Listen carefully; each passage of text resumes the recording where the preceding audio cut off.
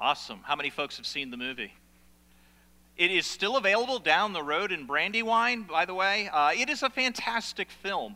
Now, I need to clarify. I've had a number of people walk up to me and say, Pastor Bill, I didn't know that they were trying to find this body all through the Bible. Well, actually, no. This is what's called a historical fiction. It is built around the actual death and resurrection of Jesus Christ, and it's grabbed onto a particular character that could have been there and traced his life. Not unlike the old movies Barabbas or the old movie The Robe, so too this movie is along those lines. So you'll not find all the details spoken of in the movie in the Bible, but it is a historical episode that they then take the character and have him walk out of it. So we're using kind of this backdrop called Risen for our Easter season. And today happens to be Palm Sunday. Dennis mentioned that it's also the first day of spring. I didn't know that. But you know what else it is? It's called the International Day of Happiness.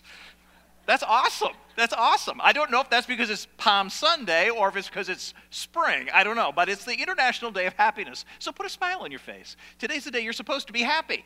So today we're going to kind of move down into the next layer of what we're talking about. The movie revolves around a tribune by the name of Clavius. He has spent 25 years in the Roman army, and the man is weathered and tired, and all he longs for, in his own words, is a day without death. And so he gets caught up in this death of the Messiah, of Jesus. He was thrust on that scene, and then when the body goes missing, he's made to try and figure out what happened. And so he just finds himself in the middle of this whole cauldron of the Jews and the Romans and all that's going on. But the interesting thing is, as he makes his way through it, he's slowly but surely understanding what he's been lacking in his life is exactly what the risen Messiah can bring to him. And so the movie ends with him finding that Jesus is the one that he has been looking for all his life. So today, we're going to try to track down this idea of the resurrection. Is it a myth or is it a miracle?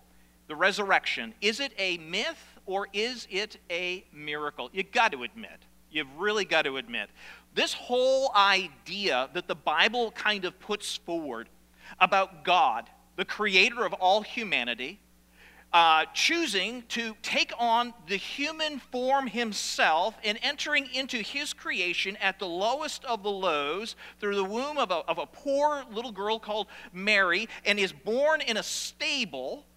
And he's born there, and then he grows up, and he lives a perfect life. The very life God demanded of his creation when he created it. But because of our sin, we couldn't do it, but he did it for us. So he lived the life we could not live, perfect, and then he dies the death that we're supposed to die because of our rebellion against God. It's just too fantastic to really think about it. God becomes man, lives the perfect life, dies our death, and then just to make sure that everything is validated and everything he said is true and everything that he did was true, he then rises from the grave, and today he is ascended on high, and he's actively drawing people to himself and to bringing them into relationship with him. And if you'll walk with him in loving obedience, he'll give you the best life you could ever live. Come on, really?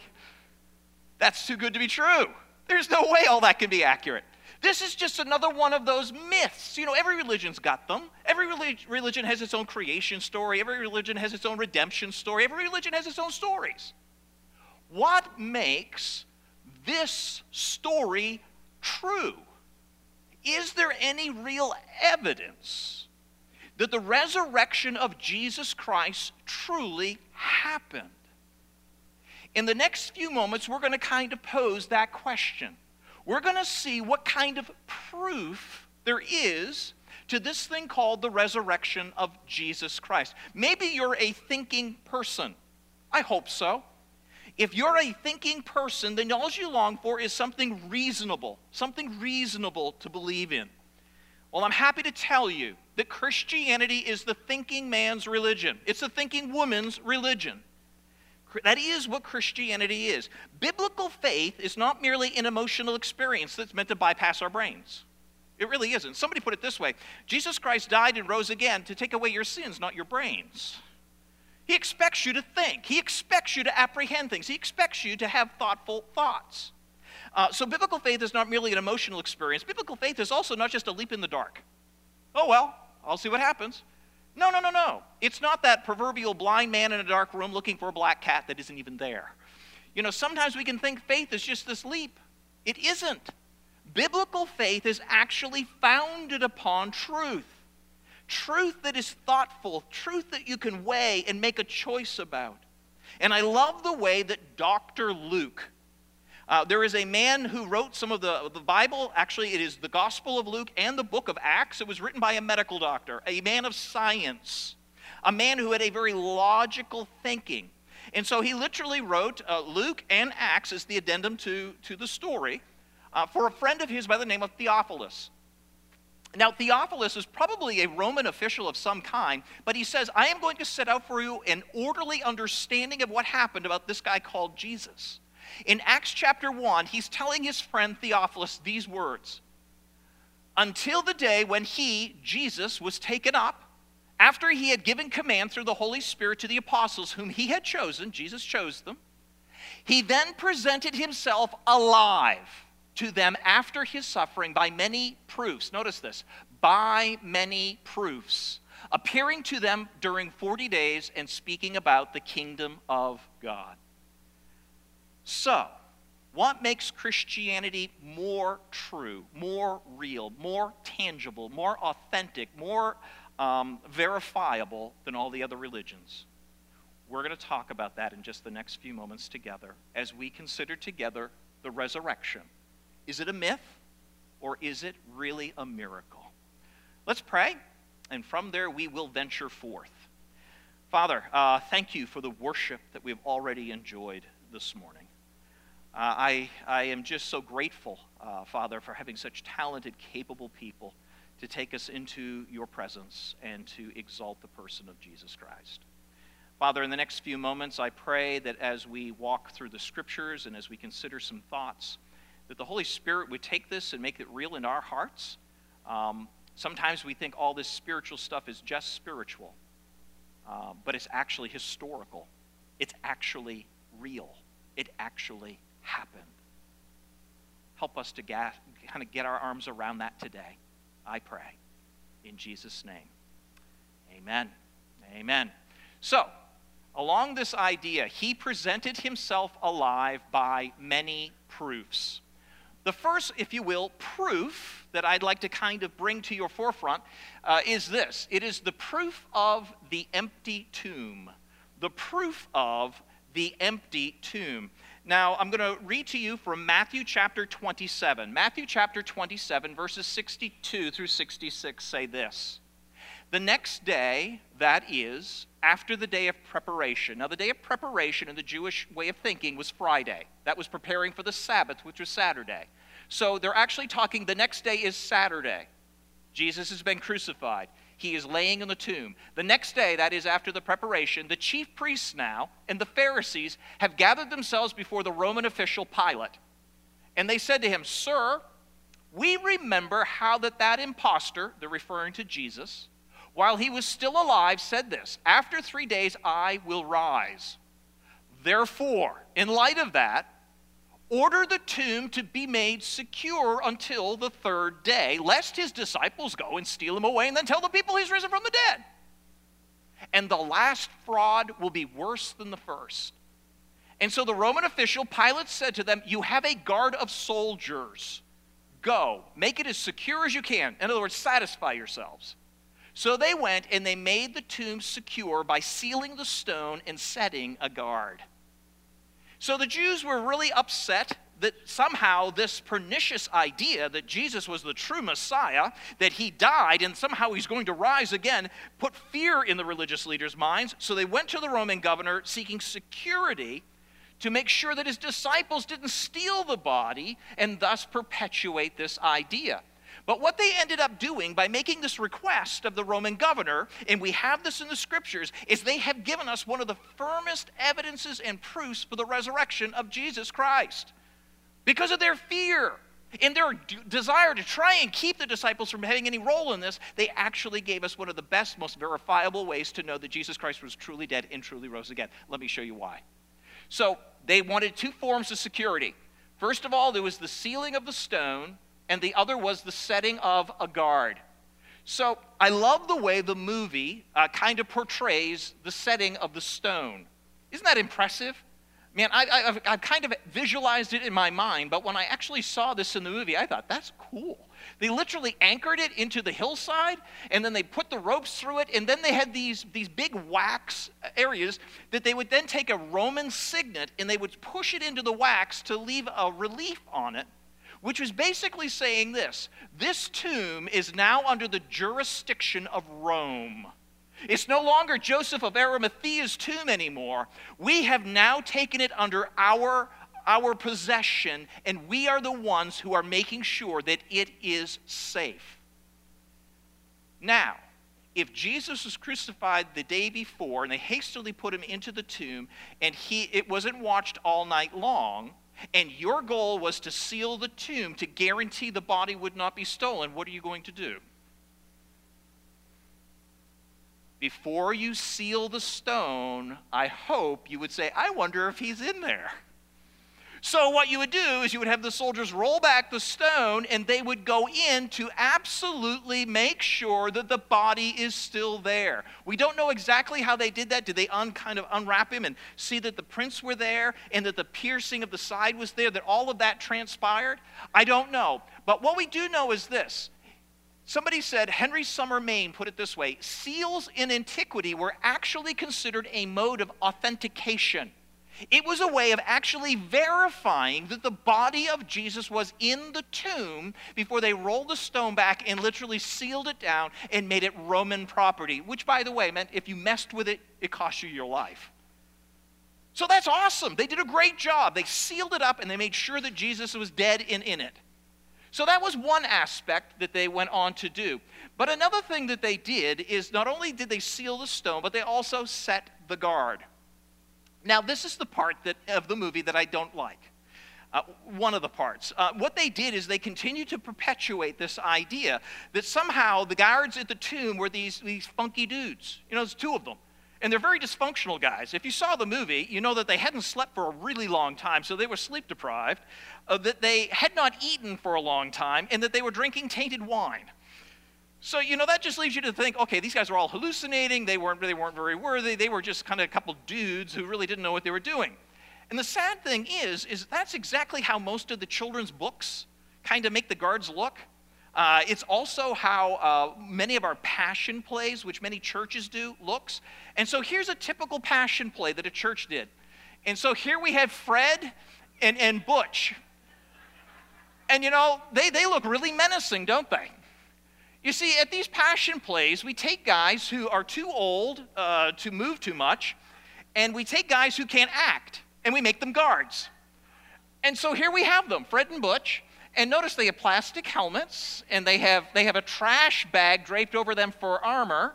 They have cardboard shields, and it looks like they went to their closets and pulled out a rod in order to make it a spear. They look really menacing, don't they? Yeah, and so often we perpetuate this idea of those are the guys who are there.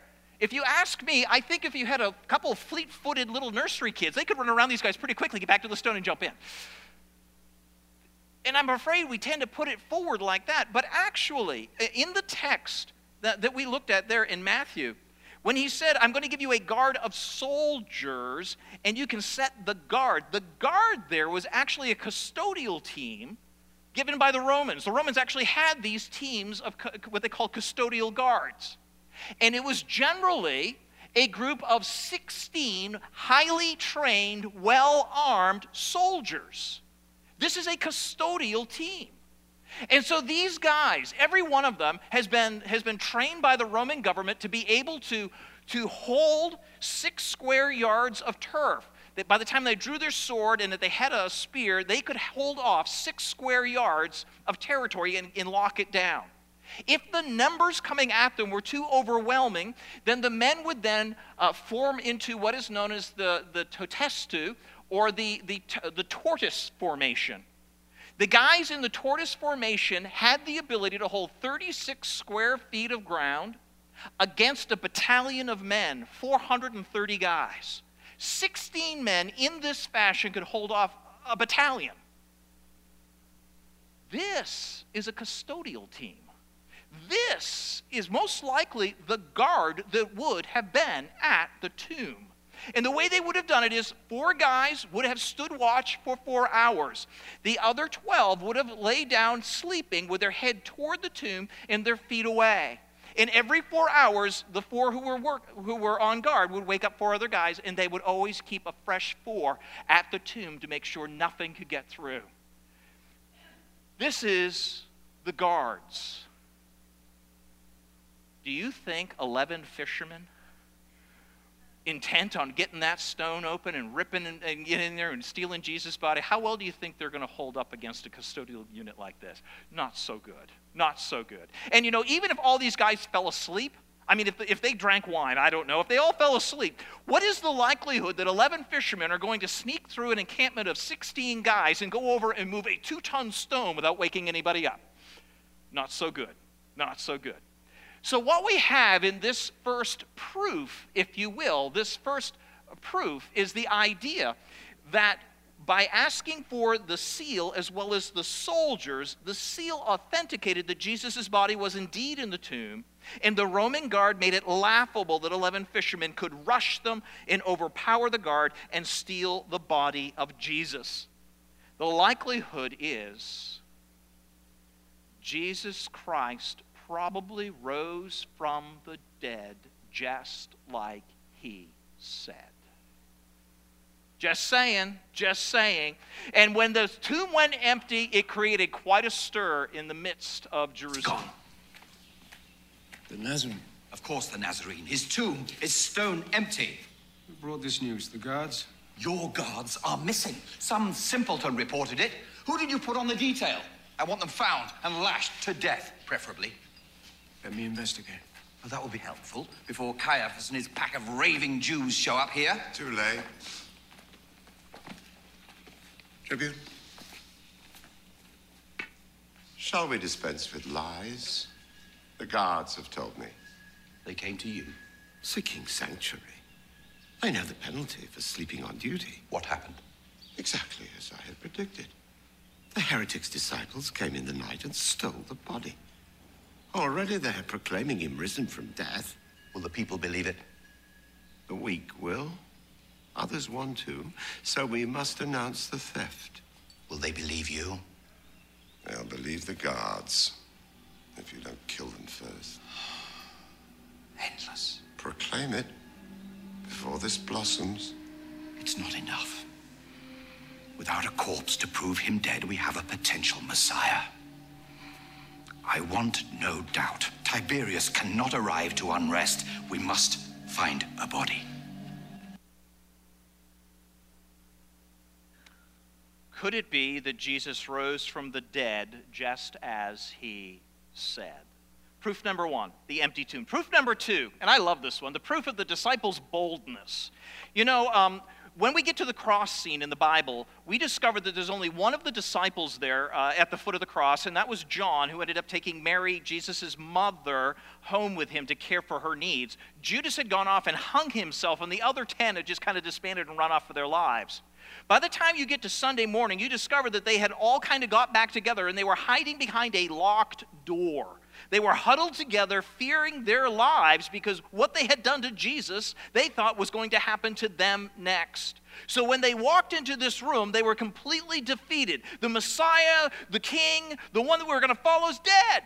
He's dead. They were defeated. But when they walked out, they were dynamic. They walked into the room and they were crushed. How could this happen? We didn't see this coming, even though Jesus warned them 3 or 4 times. Then they walked out of the room ultimately confident. They walked in having a pity party, and they walked out ready to take on the world. They walked into that room paralyzed with fear, but they walked out full of faith.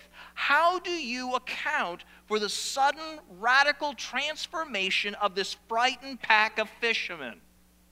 Do you think that maybe Jesus Christ died and rose again just as he said? Could it be that he actually saw them in that room, that they actually held of him, that he put their fingers into his handholds and felt his side? Could it be that he really rose again? I love the way that they portray Bartholomew. They give him a lot of character in this movie. But while he was being interrogated by Tribune Clavius, watch how Bartholomew lights up. What you have to win by spreading fantasy. By mine own eyes, Tribune. I walked with him. He spoke to me. It's unbelievable, but it is so. Then conjure him up. Right now.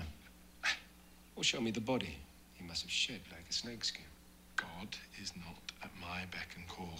God, Yahweh manifests himself through a crazy, poor, dead Jew. Well, so it appears. What does this rebirth mean? Eternal life. For everyone. Everyone who believes. Marvelous recruiting tool. Much better than salt. How many are you? Well, we are few for now, and our only weapon is love. But this, well, this changes everything. What are your intentions? Why do you fear him so? This empire means nothing to him. Render unto Caesar what is Caesar's. That's what he taught us. What if I ordered your crucifixion? What I would happily submit. Just strike.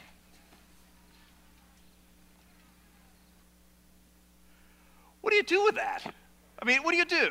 So Bartholomew heard Jesus say, hey, I am the resurrection and the life. He who believes in me, though he dies, will yet live again. And he who lives in me and believes in me, he who believes in me, and though he lives, yet he will never die. And so he heard Jesus say that, and then he saw Jesus die and then come back from the grave. All of a sudden, you know what? Go ahead, take me. I'm good. Do it. I'm not afraid to die. Because I witnessed a guy die and come back from the dead, and he said he's the resurrection and life. I'll follow him. So we see this radical transformation in the way in which the disciples are starting to live out their lives. But not only do we see it through Bartholomew, but we also get to see this boldness show up in Peter's life. As we look at the next proof, the proof of the lack of challenge. Now, Peter, of course, is the one that Jesus predicted. Listen, before the rooster crows, you will deny me 3 times.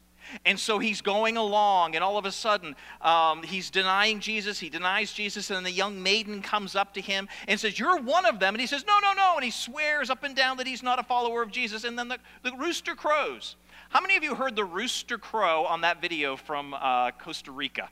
Kept hearing that chicken go off, or the rooster go off in the background? That is what is known as the ubiquitous chicken. Everywhere you travel in the world, they're there. And they are scratching and plucking and roostering long before dawn. Everywhere you go, there's a ubiquitous chicken. And by the way, there was one here. And so when Peter denied the Lord, the rooster crowed, and he fell into deep grief because he knew he denied his Lord. Now, the crazy thing is this. It was a young maiden who challenged him. Now I want you to see the difference. 50 days make. This is at a festival gathering, 50 days removed from the death of Jesus Christ. The festival is called the Feasts of Weeks, or Shavuot. It was a pilgrimage feast where the numbers in the city would have swollen to great numbers. And the Apostle Peter, with this vast group of people who are now in Jerusalem, Peter stands up and begins to yell out loud these words. Men of Israel, hear these words. Jesus of Nazareth, a man attested to you by God with mighty works and wonders and signs that God did through him in your midst, as you yourselves know, this Jesus, delivered up according to the definite plan and the foreknowledge of God, you crucified him. And you killed him by the hands of lawless men. God raised him up, loosing the pangs of death, because it was not possible for him to be held by it. So here's Peter, big and loud and bold, just as big as he can, just as loud as he can, and you killed him. Before a little maiden said, you're one of them. No, not me. Radical transformation. And then notice what he says. And you killed by the hands of lawless men. Pharisees, lawless men. Romans. So Peter is big and bold and loud, but the only thing louder than Peter's words is the silence from the Jewish officials and the Romans. Where are the Jews? Where are the Jews? I mean, these guys were theologians. These guys were lawyers. These guys were trained debaters. This was a fisherman. They should have run right out there and said, no way. And they should have debated him in front of all this gathering of people. But you don't see them. All you hear from the Jews is this.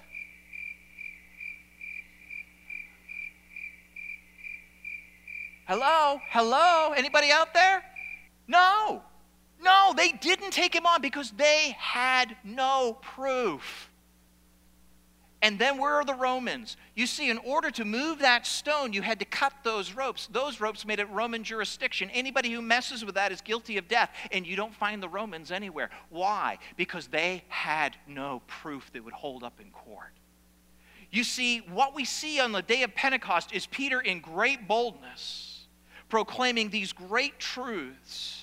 And you see nothing of the Jews, nothing of the Romans. How did the people that day take what Peter had to say?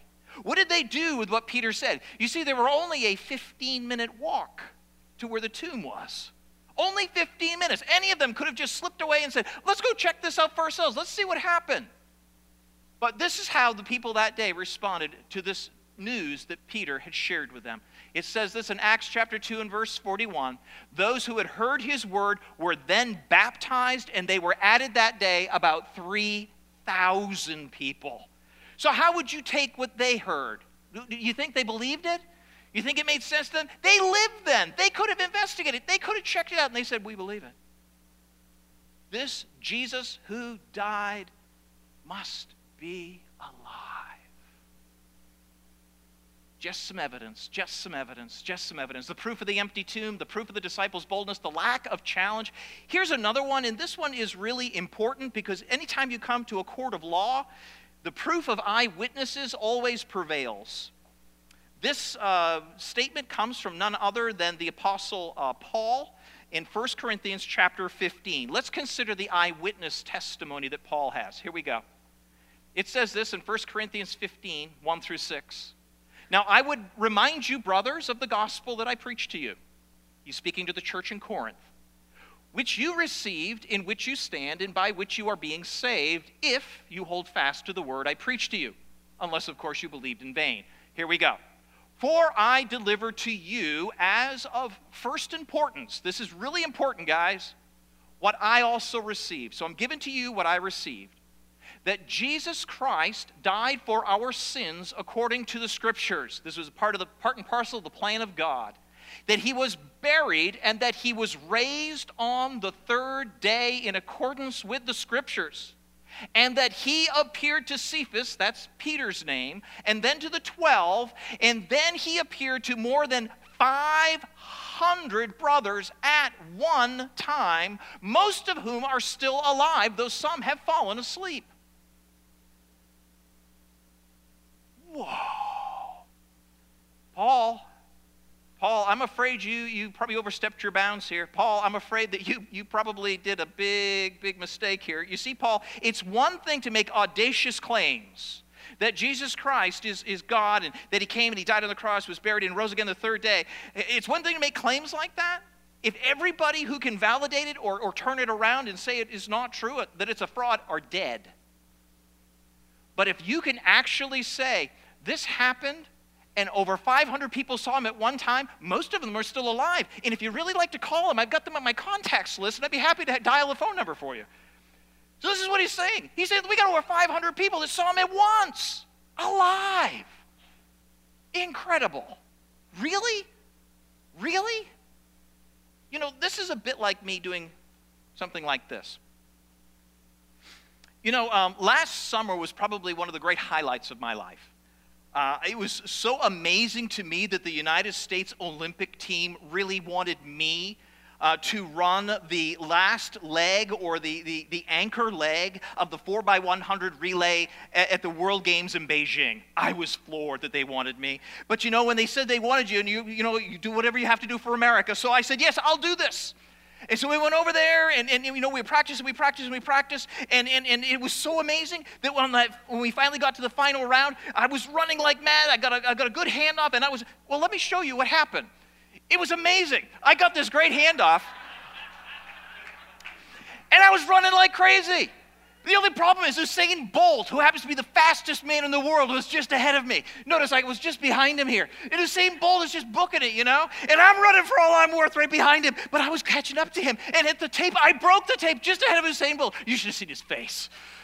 Who are you? How did you do that? And I just smiled. And my teammates all jumped on me, and the crowd was cheering. It was a highlight of my life. We all stood on the podium together. We got the gold medal for America. Amen?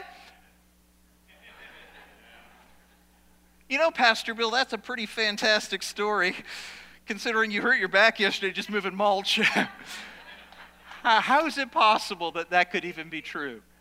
You see, I just made a fantastic statement, and the challenge is this: not everybody who could have witnessed that is dead, which means you can actually investigate this. And if you push down just a little bit, and it won't take a lot, if you push down just a little bit, you'll discover that, you know what, I'm a fraud. It wasn't really me who did that. In fact, you'll notice this is England. The United States was actually disqualified for handing off the baton improperly. So not only did we not win the medal, we actually were disqualified in the 4x100 relay last year. You see, this is what Paul's doing. He's putting himself out there, and he's saying, check me up, check me out. Go ahead. There's a lot of people who saw him alive. Give it a go. Could it be that Jesus truly did rise from the dead? I like what Josh McDowell says. He has this quote.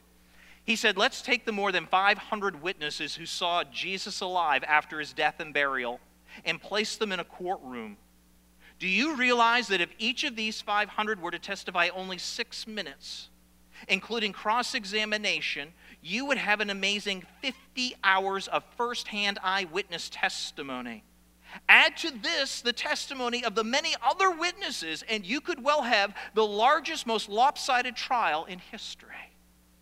And the summation and the conclusion of that trial would be, Jesus Christ rose from the dead just as he said.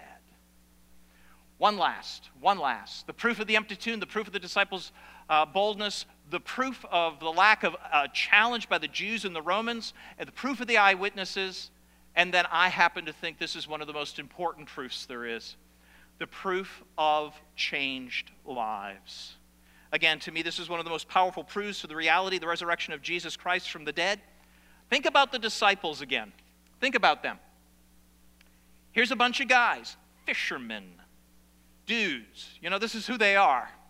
And all of a sudden, after Peter stands up on the day of Pentecost and makes all these incredible claims, they leave all of their work-a-day life. They leave it behind. They formulate around a particular message, and this is their message. Jesus Christ is the Messiah of God. He came and died for your sins. He rose again on the third day, and he welcomes you into relationship with the living God through himself. That's their message. It's called the gospel, the good news.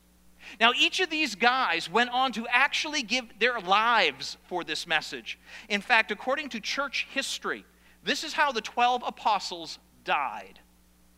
Andrew was crucified in Greece in 69 AD. Now, when they crucified him, they didn't actually put the nails through his hands and feet. Rather, they tied him on there so that he would starve to death as he was suffocating for oxygen. He was on there for days, but every day he was on there, he was preaching the love of God to everyone who walked by.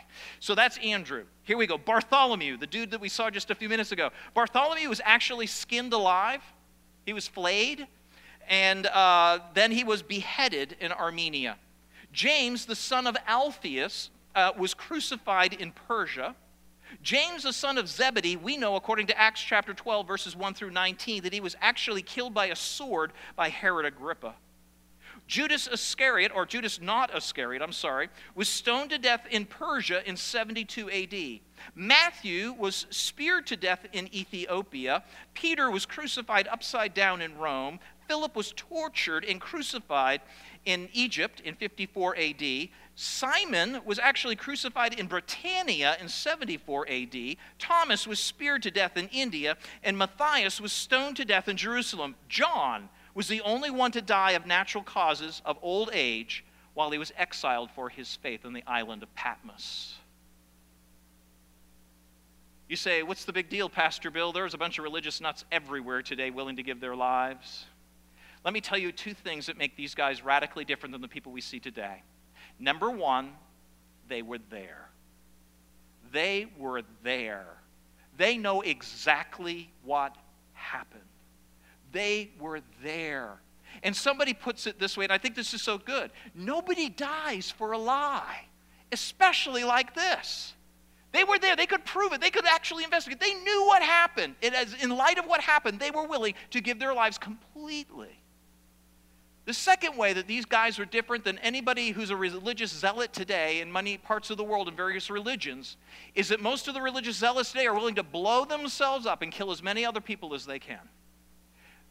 These guys were willing to give their lives for others, carrying to them the love of Jesus Christ. Radically different motivation, radically different results. These men had absolutely radically changed lives. How can you sum that up? How can you go there? Unless, of course, the resurrection of Jesus Christ actually happened. Actually happened. Let me just call a few more witnesses, and then I'm going to tidy things up. Here's some more witnesses to the risen Lord Jesus Christ.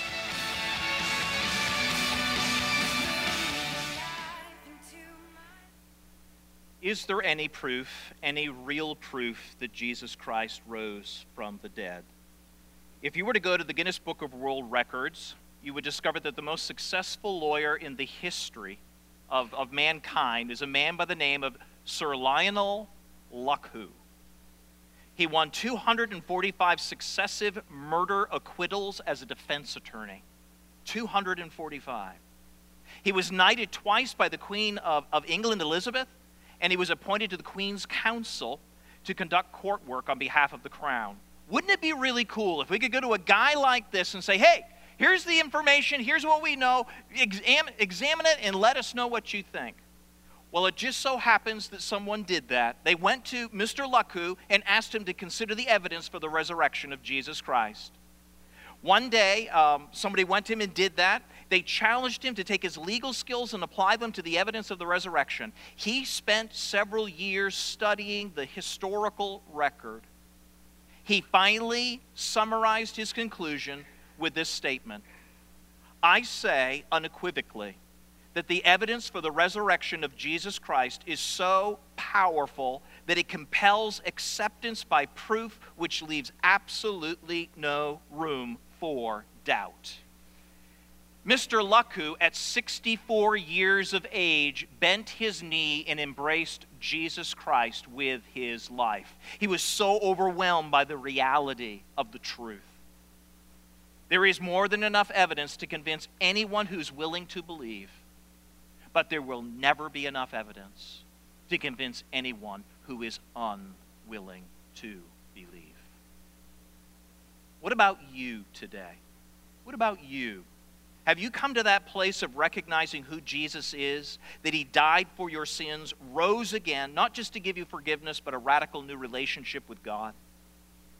What about you? I want to encourage you right now to consider doing something like that. If you've never embraced Christ with your life, today seems like a good time, doesn't it?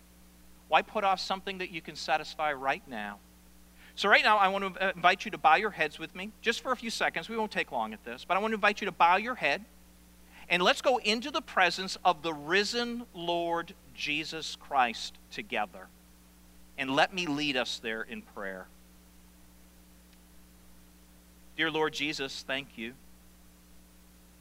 Thank you for coming to earth and taking the form of a man, living the life we could not live, a perfect life, and then dying the death we deserve to die. Thank you, Jesus, for validating all that you said by rising from the dead. Thank you for inviting us into a personal, living relationship with you.